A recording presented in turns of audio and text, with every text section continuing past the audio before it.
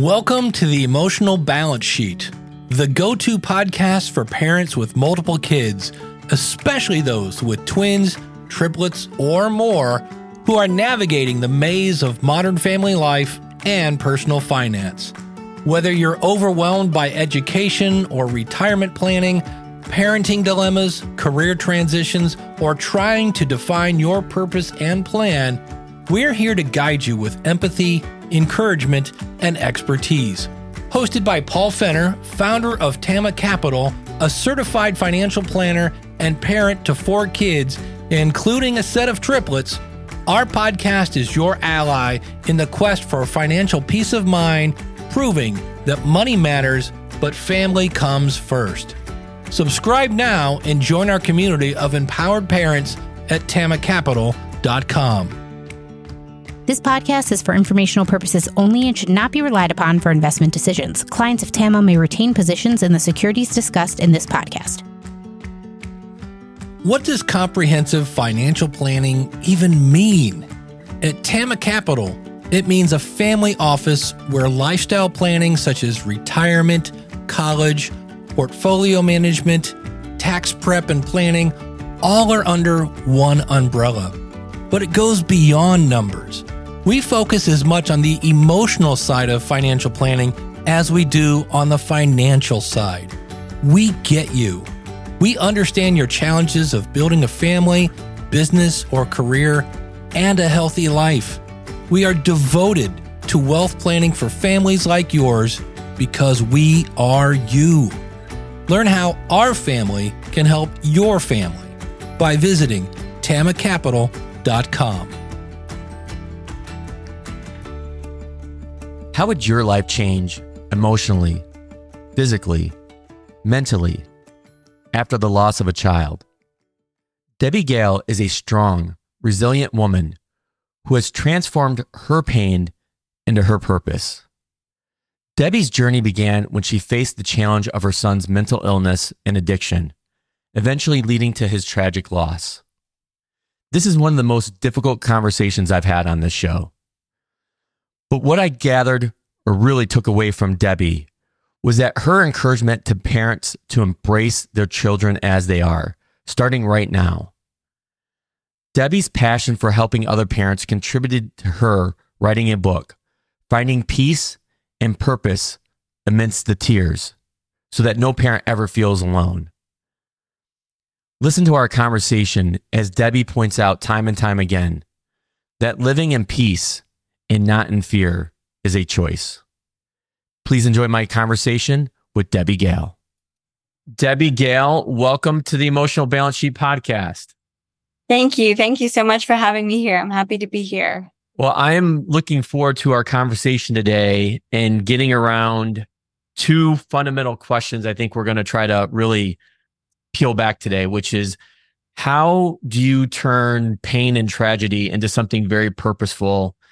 And from a parenting standpoint, dealing with kids that have mental illness or an addiction, what parents need to be aware of. Because I think I've had several conversations over the last couple of years with psychologists and therapists and coaches like yourself that have been in similar situations before. And I think that's where it always starts with, is having some high level of awareness of what's going on with our kids.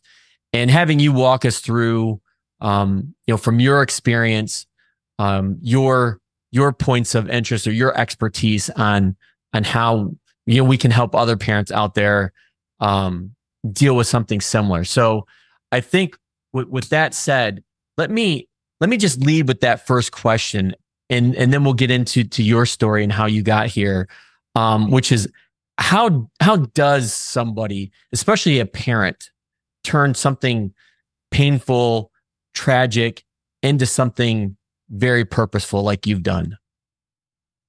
Yeah, so that is a great question. And for me, my really, I think turning my pain into my purpose probably started somewhere along my journey with my son's mental illness and addiction, and kind of really solidified after I lost him with that tragedy. But I think it really started from going really internal and knowing that I had this desire to live in peace and not in fear anymore. Like I spent the first year, like several years of after my son was diagnosed with schizoaffective disorder when he was 17, I spent several years just living in fear. Like fear ran my life. I didn't sleep well. I lived as if the next shoe is going to drop at any moment. Even if there were positive times with him, I couldn't enjoy them because I was just waiting. Okay, like when's something bad going to happen next? And so I think that going inward and the first kind of bits of starting to turn my pain into my purpose was looking for more out of my life and looking for how to find peace for myself. And part of that for me, part of conquering my fear was replacing the need for certainty, to have everything be the way I want it to be, to have him be fine, to have, everything guaranteed, which there is no certainty. There is no guarantee. Replacing that with another need. And for me, that other need was contribution. And so really giving to others and doing things for others beyond myself. And that could be others, could be my son, my other children, family, friends, or the world. And it kind of also started my journey for self-growth and learning, becoming certified as a life and relationship coach, and then also just doing a lot of self-help programs for myself for growth. And so that started that inward journey of helping others and kind of steering towards what my purpose was. And I remember I got a lot of satisfaction by doing things for others. For example, I was also in a support group called Al-Anon, and I got more out of getting involved in Al-Anon and serving others, being a group rep,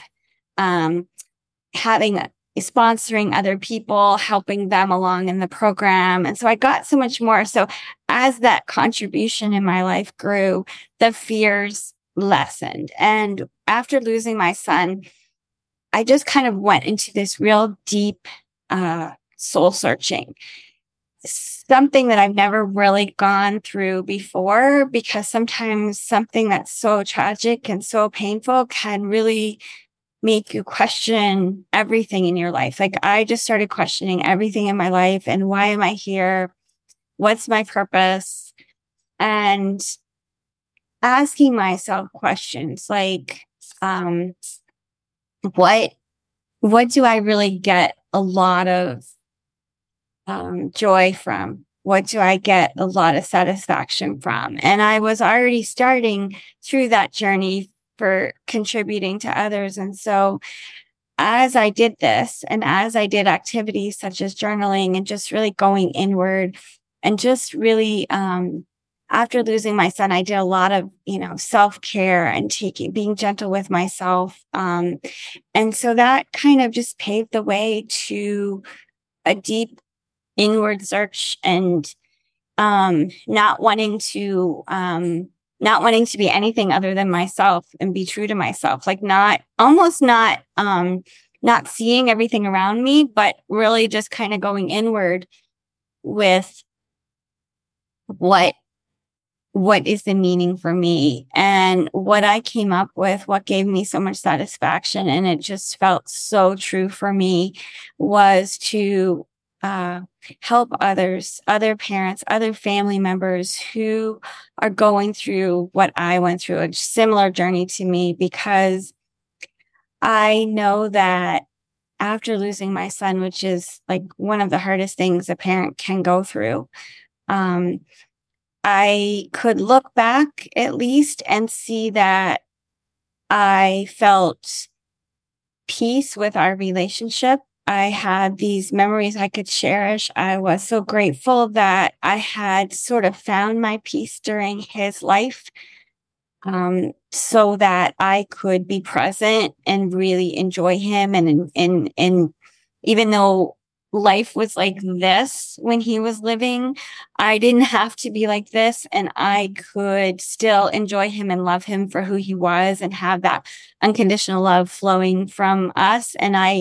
So after losing him, I could look back and not have regrets as far as our relationship goes and as far as my journey to finding peace. And so I knew that there were so many other parents out there struggling in many ways, living in that fear that I spent several years living in, where it's really tough and it's really difficult. And when you live that way, you can't really be present and enjoy your child. And so I wanted them to know that this is so important. Your child is here now, and you have this opportunity to be with them now, and you don't have to wait for them to be all better. You don't have to wait for things to be perfect. You don't have to wait for them to find the right medications or, get over their illness, or if they're using drugs or alcohol, for them to stop. You don't have to wait. You can start having this loving relationship with them now. And I knew that I could help them with this because I went through this, and I knew I could help them with peace. So it just became so clear to me, with this inward search. But it's just interesting because I think sometimes when you go through a big tragedy, you can really start to question everything, question your whole life and your purpose here. Yeah, just listening to you make those points, the term that I thought of was peace of mind. It's one that I often talk about, not only from a financial planning perspective as what I do as a wealth advisor, but also the emotional side of it. Thus the name emotional balance sheet, because a lot of the conversations that we've had over the last 2.5 years have been pretty emotional. And obviously this is being one of them. One of the things too, Debbie, I was thinking about when you were laying that out is, I think a lot of people struggle with giving themselves the time to go deep and reflect, whether it's about dealing with a child, trying to figure out what they want to do with their career. I think getting back to trying to find one's purpose. And when I meet with new families and existing families I work with, that's really what I focus on right off the bat, is laying out or starting the process of laying out, what is your family's purpose? Like, what do you want to accomplish and achieve? It's not just starting with numbers on a balance sheet or a financial statement, if you will. So obviously you likely got there because of the tragedy with your son, but maybe you didn't.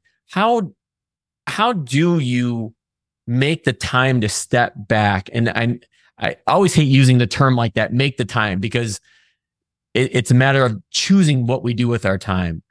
So how does one really choose to take the bull by the horns, if you will, and go deep?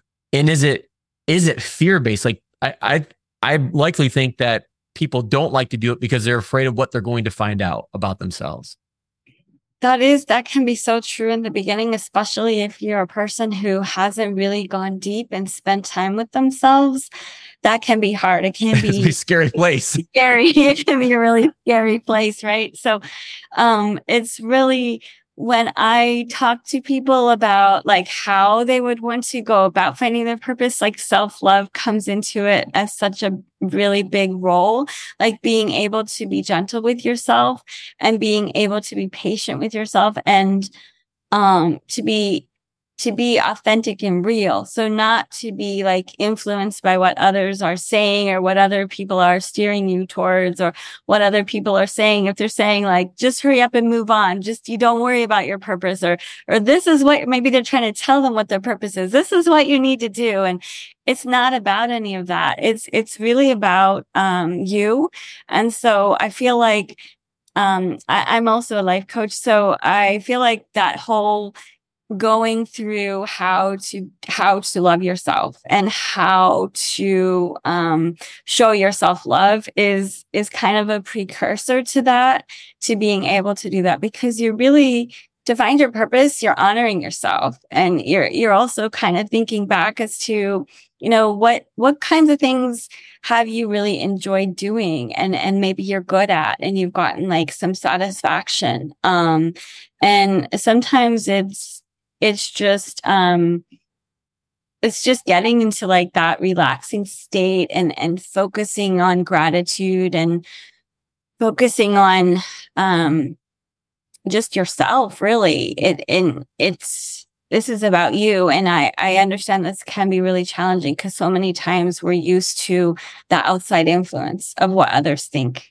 When you're going through that with, coaching clients that you work with, are there specific steps or framework outline that you walk people through to help get them from, say, the very beginning when they probably have never tried to think about what they want to do, their purpose, if you will, to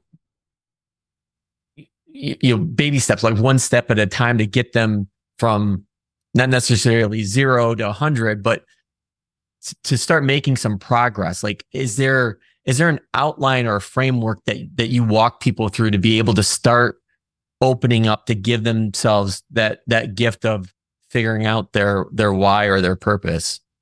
Yeah, there actually, there is, let me just see.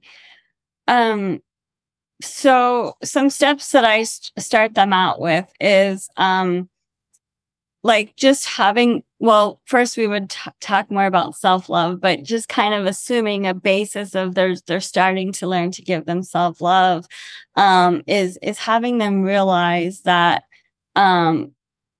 they find their purpose by connecting to their authentic self and by being able to live with an open heart. So that's part of also the reason why self-love is like being able to have an open heart. Otherwise, you're not going to be like open to what your purpose is and being able to really, connect to your authentic self. And when you say authentic self, I guess if I translate that just means be real, be honest. Yeah, it means what are like your own, like so many times we think stuff is ours. And really, if we examine it, it comes from some belief we had from like a parent or a teacher or some role model or some friend or media or whatever. So it's about really deciphering what's truly ours, what's really true for us. And so sometimes that can be a whole process in its own. Because like I said, we have so many things that we think is ours, but it's really someone else's belief that we just adopted. And we don't even realize it. And subconsciously we make it our own. Okay. Yeah. So, and then realizing, like when we search inward, realizing that everything you need is within yourself. And, every time some kind of limiting belief or block comes up saying, this isn't something you can do, or you don't have a purpose, or, some negative stuff that comes up, like replacing it with something that is more, empowering and not allowing other people's opinions, to influence this process. And then looking at some of our goals, like some goals that we've had in life, things that has brought us joy and pleasure, things that we've been good at. And this could be even just small things. Like it could even go back to childhood. Like, what did you naturally do, to bring yourself joy? And so just kind of like examining these positive influences that you've had over time, that are really true to yourself. Because sometimes when you go back to like when you're a really young child and, things that brought you joy, like that's kind of before all the influence came and yeah. affected everything. So sometimes that can, kind of open your eyes, and, you definitely don't want it to be like fear driven or anxiety driven. Yeah, what I was thinking, like one of the things you just pointed out there, when I'm having discussions with families I work with about their career specifically, obviously there's a very famous Stanford commencement speech by Steve Jobs that says, "Follow your passion." And I'm kind of the opposite of that. I've had a few guests on that I've had conversations with. Dan Pink comes to mind about, I think what you just pointed out. It's like, go back and look at and think about what you were good at that you like to do. When you like to do something, you tend to be, more, naturally gifted at that, and follow that route as far as your career or where you want to, go with your roles, rather than trying to figure out what's the passion that's driving me. And sometimes those two things do align, but I found, to your point, where think about what you're good at, and then success will come from that. Yeah, absolutely. And many times they do align, because when you're good at something, sometimes you're good at it because it is a passion of yours, and I just think that, I think some of these skills and abilities can come naturally because of that passion. And not always, sometimes it's something that's not necessarily, but if you really have this really strong passion, then that could drive, your learning to be good at it, even if it doesn't come naturally. So it's kind of an exploratory process. It's not to say like you have to do this and you have to be like an expert in this now. And, maybe you're not. Maybe your purpose is something that's really like deep and passionate to you, and you just feel like this is your purpose in the world, and this is your mission. And maybe you might have some things that you need to do. Like maybe you might need to take some courses, or maybe you might need to, experience some more things yourself in order to really be, express that purpose better. So you don't necessarily automatically have to have that. And listening to you to just make that point, I'm thinking about where my kids are at in their lives, and the exploratory nature of them trying to figure out what they like and what they're good at, and how it's been a struggle between my wife and I and them, because some have found their way much faster than others, and that's a really interesting point, because I was just having this conversation with my youngest daughter and her friend that I was taking to theater camp this morning, and I said, "Hey, are you still going to be dancing this fall?" And she's like, "No, I think I'm going the theater route. That's going to be my main focus." And then I'm just thinking about my daughter, who's kind of all over the board, and I have this inclination to want to try to push her one direction or the other, but I realize that'd be the worst move I can make. I need to back off and continue to let her try to find her way and what she wants to be good at and likes to do.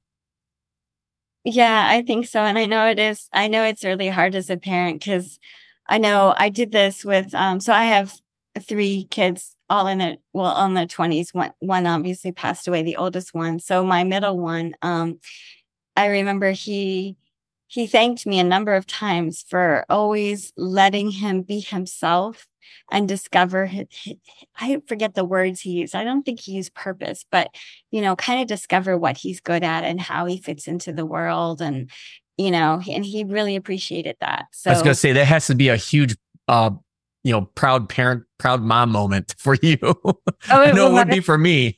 It was. I know he loves to, both my kids love to give me cards at my birthday, and they'll write so much in there, and it's like it always makes me cry. But this is a repeating theme. I know that he's written to me in the card. So absolutely. One of the subjects I wanted to touch base on was a lot of conversations I've had over the years have been around people's transitions, and obviously, losing a child is obviously beyond a transition. But what I wanted to ask you about is talk about where did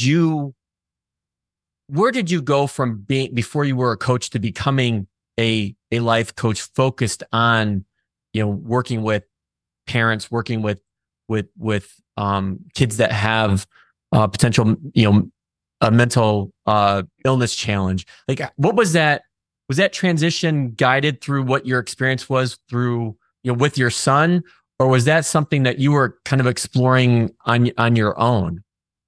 Yeah, so I think it was definitely like a process through looking for peace in my life and kind of help for myself when I was on that journey after he was diagnosed with the mental illness and started using drugs and alcohol, because I think that I was really driven to not let fear run my life and to find peace. And part of that journey with kind of realizing that, the need for certainty was behind fear, and being able to replace my need for certainty with something else, such as contribution. That was kind of all in the process of this whole journey of growth and what led me to wanting to help others. Perhaps before that, I realized that I really got so much out of helping others. Like I said, when I was in programs such as Al-Anon, where I was doing more for others and volunteering than I was looking for support from it. I did get support from it. I met some amazing friends in there, but I think I got more out of serving others through there. And so that kind of led me to wanting to become a coach. I think I followed a number of coaches. I had read books, a lot of like growth books, and I had attended some Tony Robbins events and just, done a lot of stuff with growth. And I think just that desire to really help others motivated me to then become certified as a coach. And I went through a number of different certifications. I was kind of like that person who loved being a student, who just loved learning, because not only could I use what I learned to help others, I also applied it in my own life to help my own situation, even though the trainings that I went through weren't specifically geared towards, having a child with mental illness and addiction. But I was able to take what I was learning in my own situation and what was working for me and kind of use all that together. I think this is probably a good point in our conversation to have you walk our audience through your personal story with your son. Yeah, sure. So, when he was 17, first to back up, we had always had a really close relationship. I had 3 kids. Alex was my oldest, and we were all very close. They were 20 months apart, and their dad hadn't really been in the picture for a long time. And I was a single mom, and the 4 of us were always very close. And so they came to me with a lot of different things, maybe, scary things, difficult things, but anyway, and I know that they always told me they felt safe and not judged coming to me. So I think that really helped. But it was the day after Thanksgiving, and it was like that Black Friday or whatever. And it was in the evening, and Alex came to me, and I'll never forget. I can see exactly where I was sitting, him there and everything. And he told me that he wanted to kill himself, and he described exactly how he had thought about doing it. And he admitted that he had attempted it as well. And it took all of my energy to remain calm inside so that I didn't alarm him or scare him, but I could continue to be that safe space for him to just tell me whatever it is that he wants to tell me and share with me.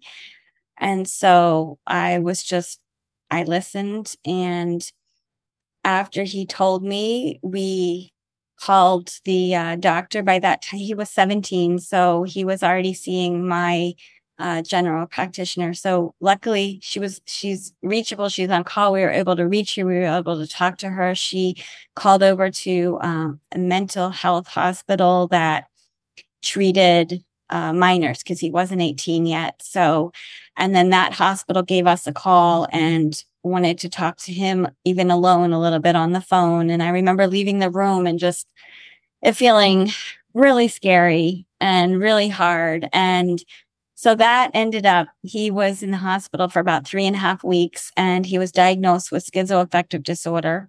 And For anybody who doesn't know what that is, it's kind of a cross between bipolar and schizophrenia. So you have symptoms such as mania and depression, but you also may have hallucinations, both auditory or visual, a lot of paranoia. And so it's really scary. It's really scary for the family. It's also really scary for the person, which I think people forget to realize. And so we also confirmed that diagnosis. They encouraged us after the hospital to get testing done, and we did that. And that began a very long journey and a very challenging journey. And it led to a number of hospital stays he was in and out of the hospital. Once he was 18, he was able to be on the psychiatric unit of the regular hospital. He trying different medications, finding a good psychiatrist, finding a good therapist. And it led to him starting to use drugs. And that drug habit became an addiction, and the drugs worsened over time as well. So in and out of hospitals also included in and out of treatment centers, rehabs, detox units, all kinds of things. I almost lost him a number of times. There were several times that he had overdosed on drugs, not intentionally, but the nature of drugs sometimes, especially if one goes off and then they go into treatment and they come back to using, sometimes it can, they can take too much. It's an overdose for their system, or I think just being in that drug state, it's probably easy to overdose. And so there were a number of times that I didn't think he was going to make it. I got phone calls in the middle of the night from the ICU, when he was in his early 20s, that, he was brought in and his heart almost stopped, and, they're working with him, and he's in critical condition. And there was another time where he was at work and working at a grocery store, and he wasn't doing well. And one of his friends' family lived right nearby, and his mom had brought my son to me, and she couldn't wake him up. He was in her van, and she didn't know what to do. And I had wondered why she didn't just bring him directly to the hospital, but I called 911, and they weren't sure if they'd be able to save him. And they roped off everything as a crime scene because, they just didn't know who this person was and everything. And, all those times he survived. And I think I just had this thought that he would keep surviving. Like, he had conquered a lot. And, in his 20s, he also had other complicating factors such as type 1 diabetes and a seizure disorder. So he ended up in the hospital quite a lot. And the later years had a lot of diabetic ketoacidosis. He was, I think, from using the drugs and the alcohol, he wasn't taking good care of his diabetes, and his blood sugar would climb to over 900, and he'd almost go into a diabetic. So life was definitely challenging for him. And he, there were just many, many scares, many challenges. We all remained close. His siblings were all close to him in his 20s. I don't think a day went by that he and his brother didn't speak, even though they geographically at some point didn't live close to each other. When his brother had gone off to college and then later got a job and was working, they always remained close. And we rarely ever saw him completely sober, completely off drugs and alcohol. It was kind of an on and off thing. He'd go in and get treatment. In the later years, it kind of changed because he himself was motivated to go get sober. He himself was motivated if he was like off his meds and he was feeling really suicidal or really paranoid or hallucinations, he'd put himself in the hospital. So that was a really positive thing. The problem is that it just didn't always last. And we had to learn to just accept him. And even though It didn't mean we agreed with his choices. It didn't mean that he was living the life that we wanted him to live, but it meant that we loved him and we accepted him as he was. And we were able to still have a close relationship with him. And I remember it was, like January 1st of 2022, and we all got together, for the holidays. And it was the first time that his brother and sister and I saw him completely sober. He was off of everything and he actually seemed really happy. And, we were really encouraged by that. And little did we know that less than a week later, I would receive a phone call from the police officer that he was found dead. So it was really hard. I know my parents said that they weren't surprised, but I think for me, like I said, he conquered so much. And I guess I just thought he would keep going. That is an amazing journey. I can't imagine, like, in listening to you talk about it, I'm trying to put myself in your shoes, and it's like impossible.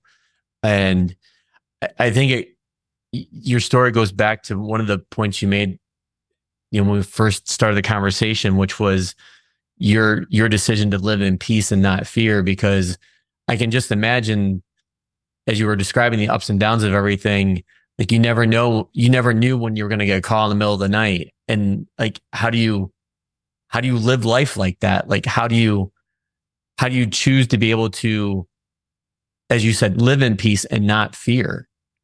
It's like you said, it's a choice. It's knowing that I have a choice, and it's knowing that living in the fear wasn't working for me. When you're living in the fear, you're not even, what I realized is I wasn't even present. Like, I remember what kind of was this turning point for me earlier on when I kind of was motivated to really get rid of the fear and live in peace is I had this big breakdown in front of friends, and nothing was actually going bad. I mean, my son had been admitted to the hospital, but I had just spoken with the doctor and everything was going smoothly. And I just had this like massive breakdown. And I think that's when I realized that I wasn't like living my life. I wasn't present for my life. So it's like you said, it's a choice. And if I didn't make that choice, not only would I not have peace, I'm determined that it would have impacted our relationship as well, because I wouldn't have been able to be present. And I feel like when you're living in fear, you live like you're trying to control life, and we don't have control over anything else but ourselves and our own thoughts and feelings and beliefs.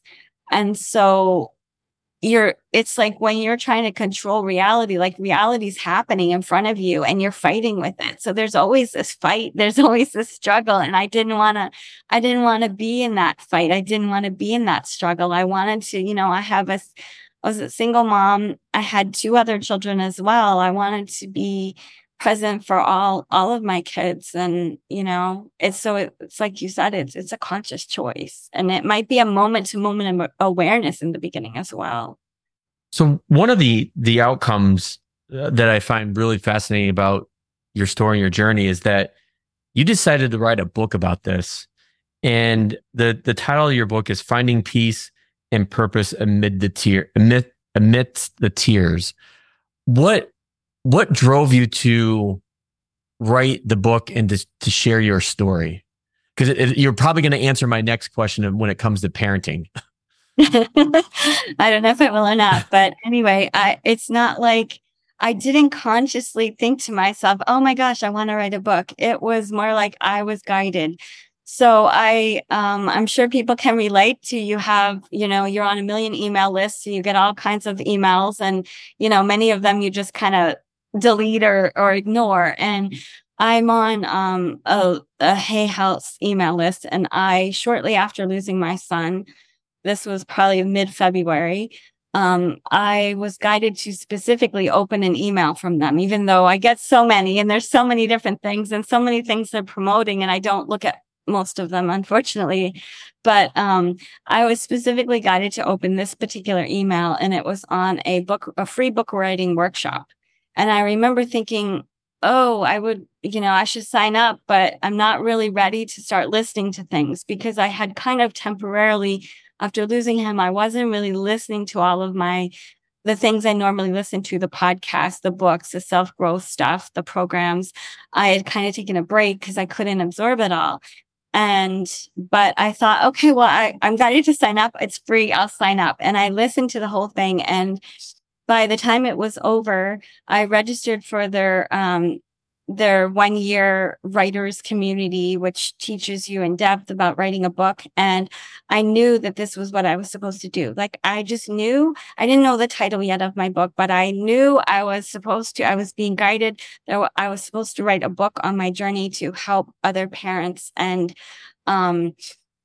as I started listening to stuff in the course and participating in the Q&As in the very beginning, everything became so clear. It all really, honestly, a lot of it flowed to me on all of the sleepless nights. Like, I remember learning that it was so important, for example, to do an outline. And I remember thinking, like, oh my gosh, that's going to be hard to organize all this material.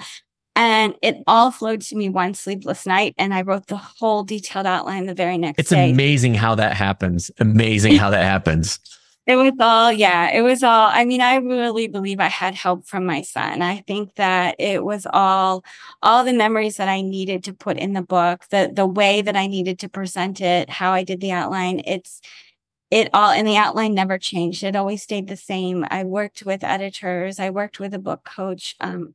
I worked with different people, and I was open to feedback, of course, and especially even the structure, but also knowing that there was a reason I put it this way, and I wasn't just going to change things around without really giving a lot of thought. And there was only one little thing that I put in a different position.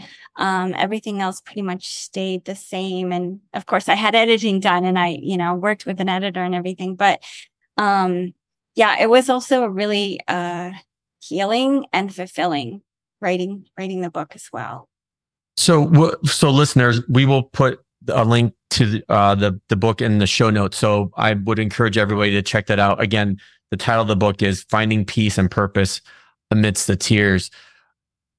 Debbie, what would you tell parents for a couple things to look for from the book when they read it? What should be their two main takeaways, if you will?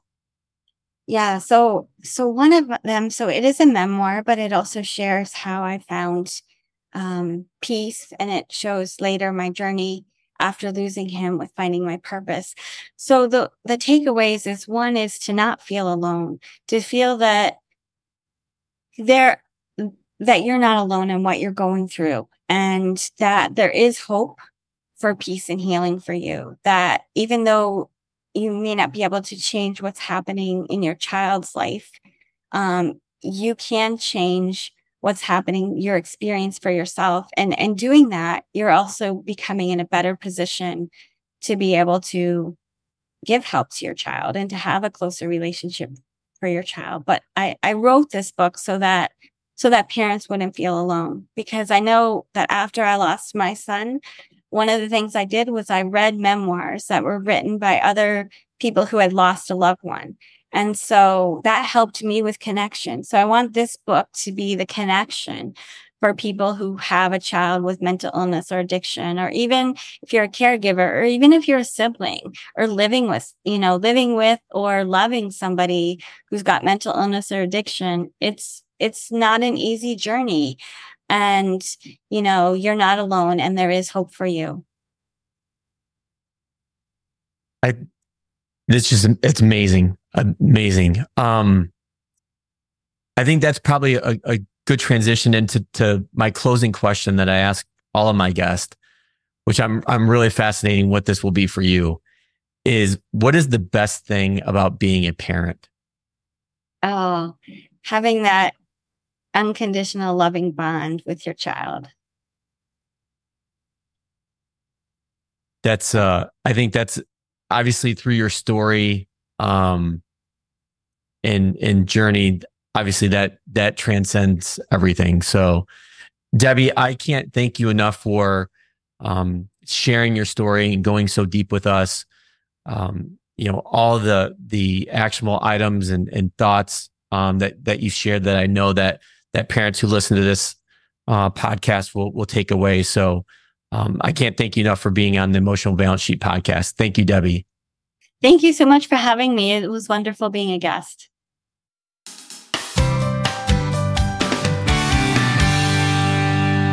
So what can we take away from our conversation with Debbie? I think two things really stick out. One is to replace the need for certainty with a focus on contribution to find peace and overcome fear. As I mentioned in the intro, as Debbie pointed out, living in peace and not fear is a choice. The other point is Debbie gave back to others, which helped create a sense of fulfillment and purpose. Also, getting through her tragedy, she was able to reflect back on past experience and activities that brought her joy and helped her rediscover her own purpose and align with her authentic self, replacing her limited beliefs with empowering thoughts so that she could rediscover her life and find meaning in loss. Now that you've made it to the end of another great conversation, are you looking for more? If so, head over to tamacapital.com where you will find all of our conversations. Use the search feature to find the topic or guest you would love to learn more about. Also, don't forget to make someone else's day by sharing our show. Thank you so much, and we'll see you next time. Thank you for listening to this episode of the Emotional Balance Sheet Podcast. Please visit tamacapital.com to subscribe to this podcast or to connect with certified financial planner and registered investment advisor Paul Fenner of Tama Capital. And please join us again next time on the Emotional Balance Sheet Podcast.